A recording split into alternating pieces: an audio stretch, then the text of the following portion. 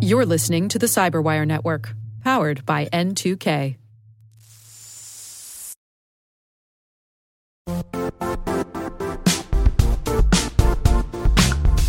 The IT world used to be simpler. You only had to secure and manage environments that you controlled. Then came new technologies and new ways to work. Now, employees, apps, and networks are everywhere. This means poor visibility, security gaps, and added risk. That's why Cloudflare created the first-ever connectivity cloud. Visit cloudflare.com to protect your business everywhere you do business.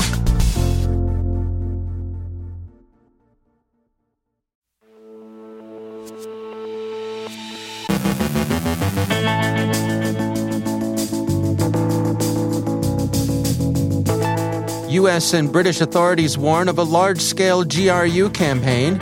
Reports of a major cyber attack on German critical infrastructure. Indigo Zebra uses Dropbox in ministry-to-ministry deception aimed at the Afghan government. Currently active ransomware groups are profiled. A cyber most wanted and priorities in a U.S. Treasury campaign against money laundering. Malek Ben Salem looks at supply chain security. Our guest is Brandon Hoffman of Intel 471 with insights on China's data underground. And hey, it's Dimitri from Yorga, long-time listener, first-time caller.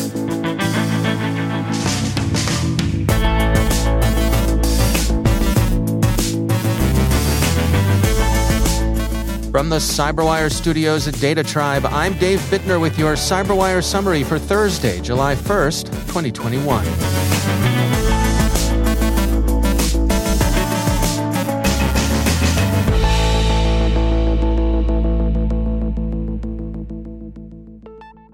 NSA and its U.S. and British partners late this morning released an advisory detailing a Russian campaign they describe as almost certainly ongoing to brute force access to cloud and enterprise environments.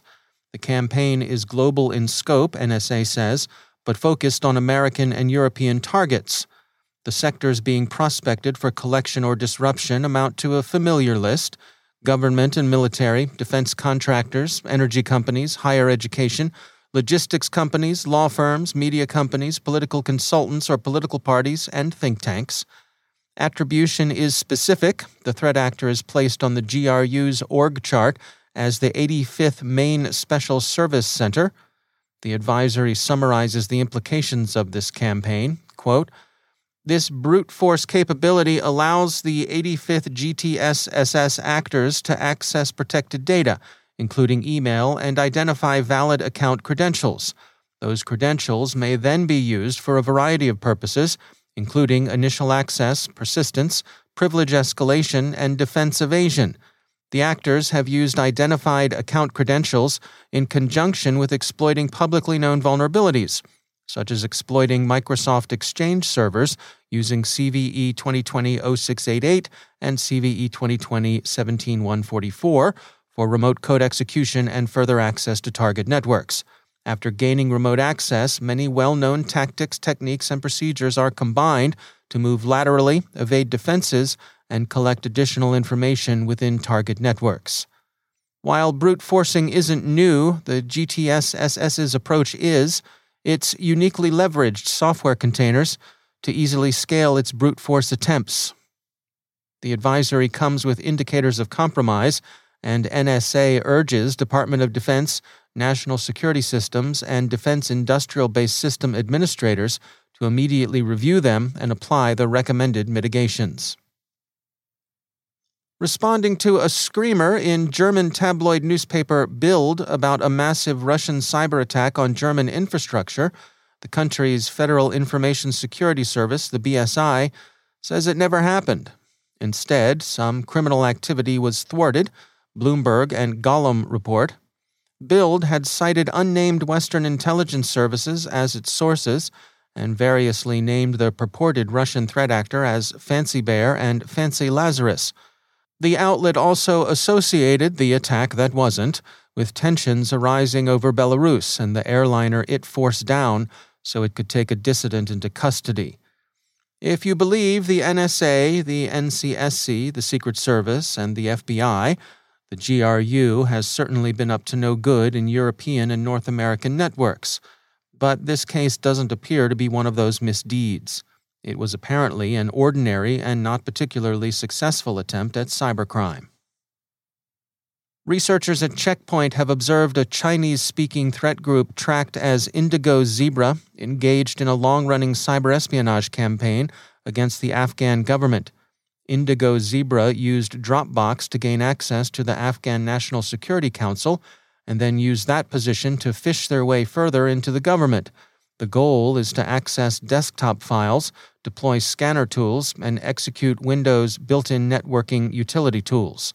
The Hill reports that Check Point is struck by Indigo Zebra's effective use of ministry-to-ministry deception, since the messages staged through Dropbox appear to originate at the highest levels of government.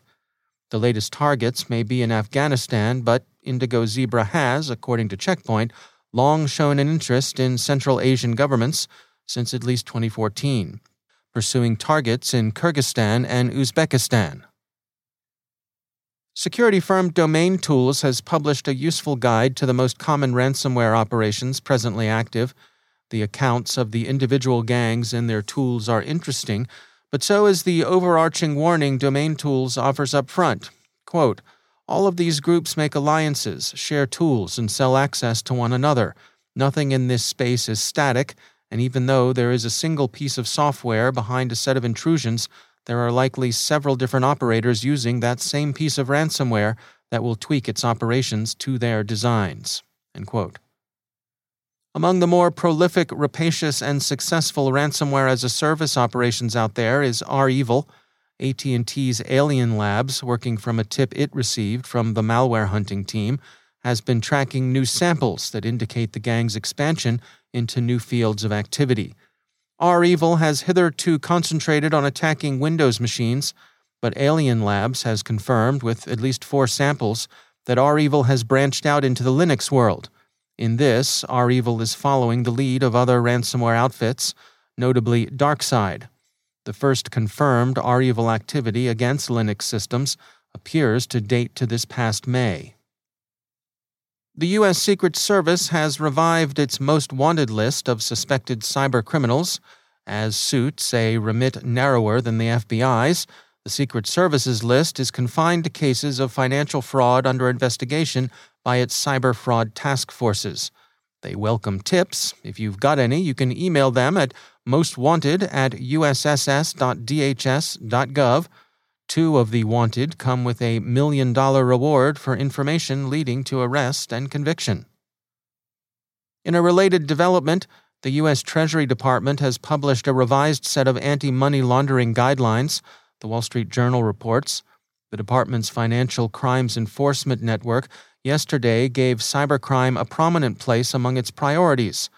FinCEN said, quote, "The priorities identify and describe the most significant AML-CFT threats currently facing the United States.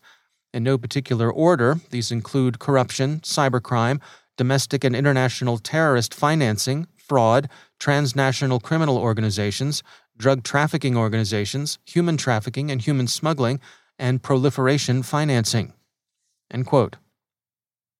Finally, in the "It's Dmitry from Yurga, long-time listener, first-time caller" department, Russia's President Putin seemed this week to engage in a bit of security theater, principally for domestic consumption.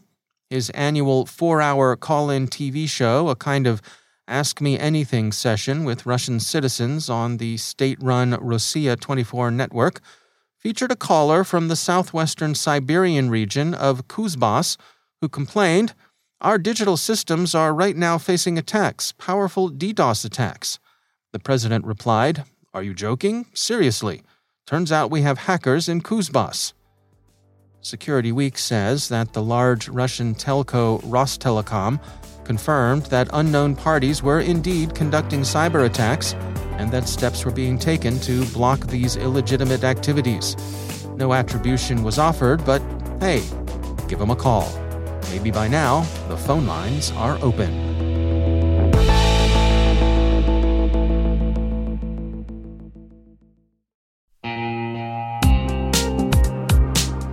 Managing the requirements for modern security programs is increasingly challenging and time-consuming.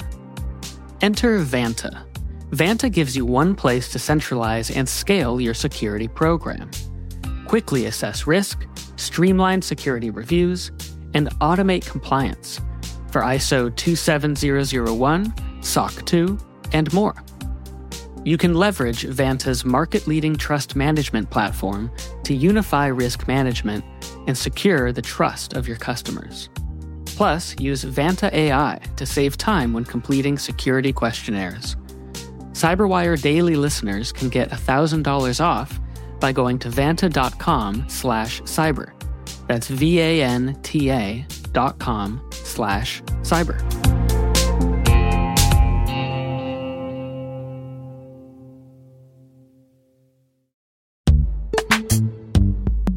In the dynamic world of enterprise security, identity architects and IT leaders face a major challenge. Growth by repeated acquisitions multiplies the complexity of everything. Multiple IDPs, MFA providers, policy engines that all need to coexist. This can lead to fragmented user identities and policies that create security vulnerabilities and add access friction. Strata Identity solves this. Now you can decommission unneeded IDPs and consolidate the ones you'd like to keep without rewriting apps or disrupting users, engineers, and app owners. Plus, Strata's modular architecture makes it easy to integrate with any identity provider without manual maintenance and coding. Join the ranks of cybersecurity leaders using identity orchestration. Visit strata.io/cyberwire, share your top identity security priorities, and receive a pair of complimentary AirPods Pro. Offer valid for organizations with over 5,000 employees. Step into a new era of identity management at strata.io/cyberwire.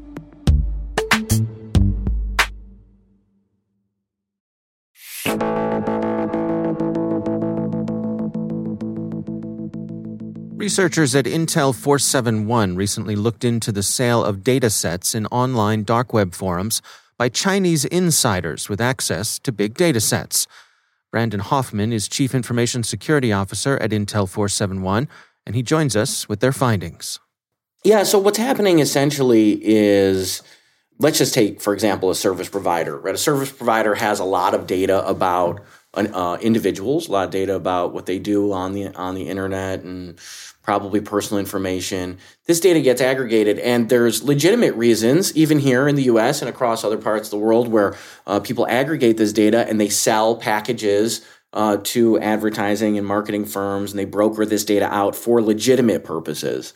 But what's happening here essentially is there's somebody who's kind of running maybe a syndicate or a group that deals with selling this type of data or derivatives of this data for nefarious purposes. They enlist somebody like an insider or potentially, a threat actor, maybe a hacker, if you want to use that term, to go and gather up this data, extract, large sets of information. Then they push that data through middlemen on the cybercrime underground, or what some people will say maybe the dark web. We don't really use that term. And they sell that to threat actors who want that data, who are running scams. Maybe it's a phishing scam, could be a malware campaign to target specific people. So essentially, just to cover the process very quickly, there's a group of people who deal in selling this type of data. They'll go and enlist somebody to get a set of information that they want from, let's say, like a service provider who has a giant data lake of information. They extract the pieces they want. They push it through a middleman to the actual threat actors who will monetize that data through a variety of different types of scams. And is this primarily Chinese organizations focusing on the data of other Chinese nationals, or are they? Is our data from other people around the world, is that being looped into this as well? Yeah, I mean, in the specific example of the research we're doing, this is all pretty well contained. I think there is data probably, because of the advent of, the Chinese technology, as you would say, diaspora, across the world. Yeah. Certainly there is some data from outside of China in there. And it's very, very likely that this is taking place. This same scenario is taking place in other parts of the world. But in this particular report, in this case, it was focused almost completely on inside of China. It's an interesting time to have a report like this because, at least with a lot of people I talk to, the notion of all the data being gathered on us as individuals, what it's being used for, how it's being monetized, even legally, seemed to be causing a lot of heartburn, with many people, even in the lay public, right? And so it's interesting to see this report come to light that not only is it used for legal profiteering, but also illegal profiteering. Really doesn't come as a surprise to most of us, but it's just kind of interesting timing, I guess is all I'll say. Yeah, when it's sort of laid bare there, I guess it confirms a lot of people's suspicions. One more bit of data to put in your bin. Yeah, I guess it kind of follows the old adage that nothing in life really is free, right? So, That's right. You're paying one way or the other. That's Brandon Hoffman from Intel 471.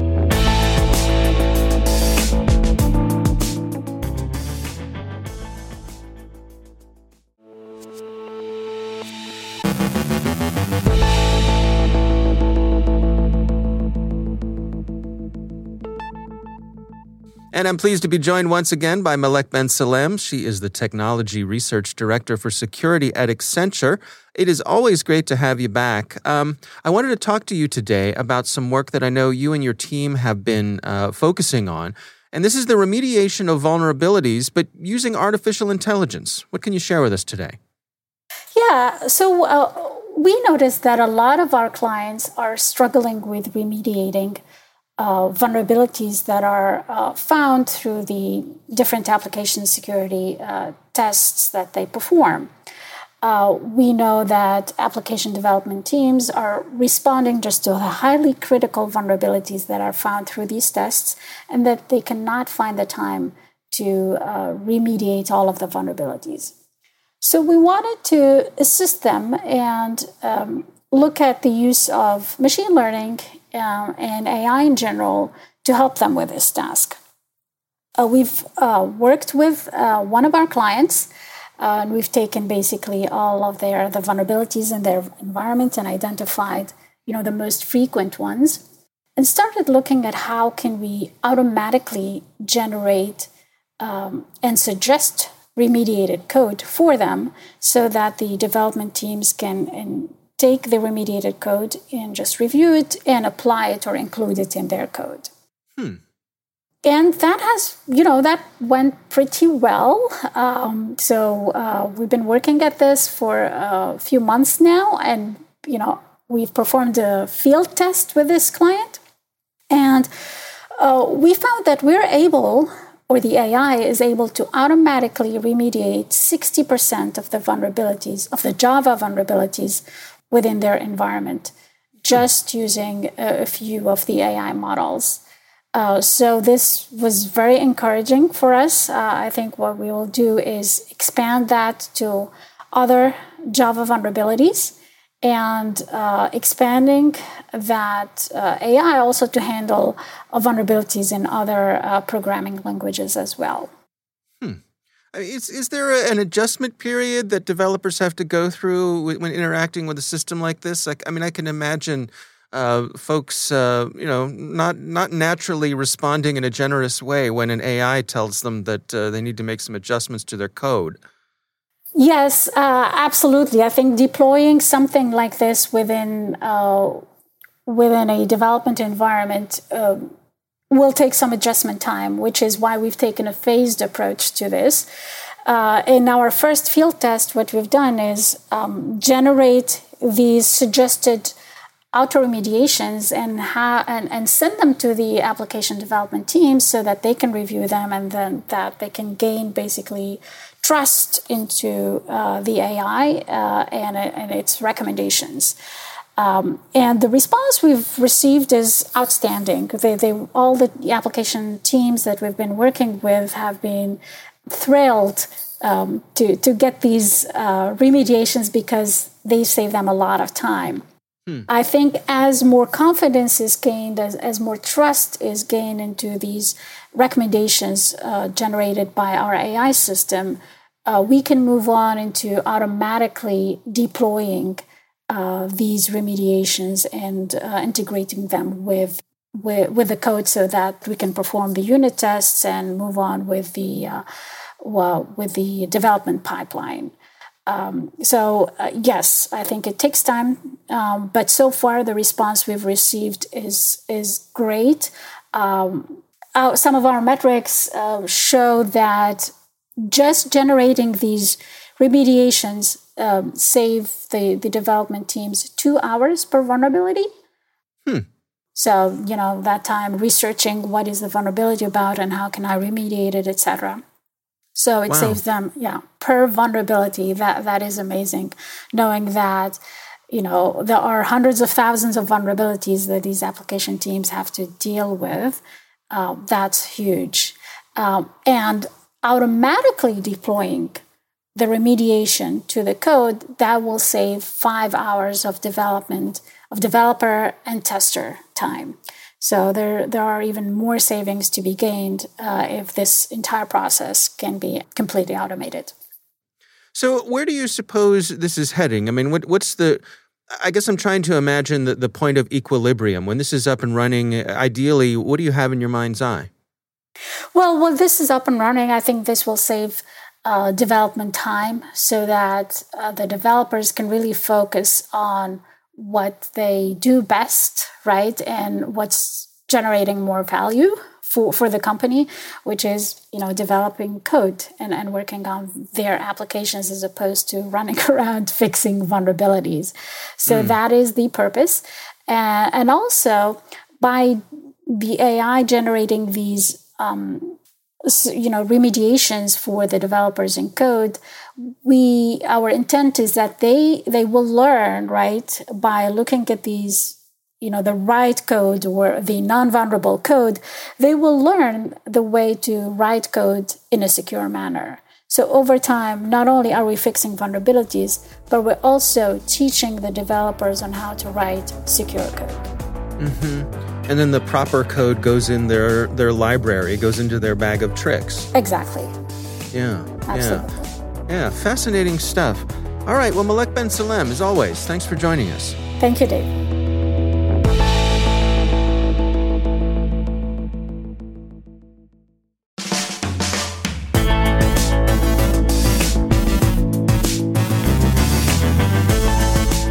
And that's the Cyberwire. For links to all of today's stories, check out our daily briefing at thecyberwire.com. The Cyberwire podcast is proudly produced in Maryland out of the startup studios of Data Tribe, where they're co-building the next generation of cybersecurity teams and technologies. Our amazing Cyberwire team is Elliot Peltzman, Puru Prakash, Justin Sabi, Tim Nodar, Joe Kerrigan, Carol Terrio, Ben Yellen, Nick Valecki, Gina Johnson, Bennett Moe, Chris Russell, John Petrick, Jennifer Iben, Rick Howard, Peter Kilpie, and I'm Dave Bittner. Thanks for listening. We'll see you back here tomorrow.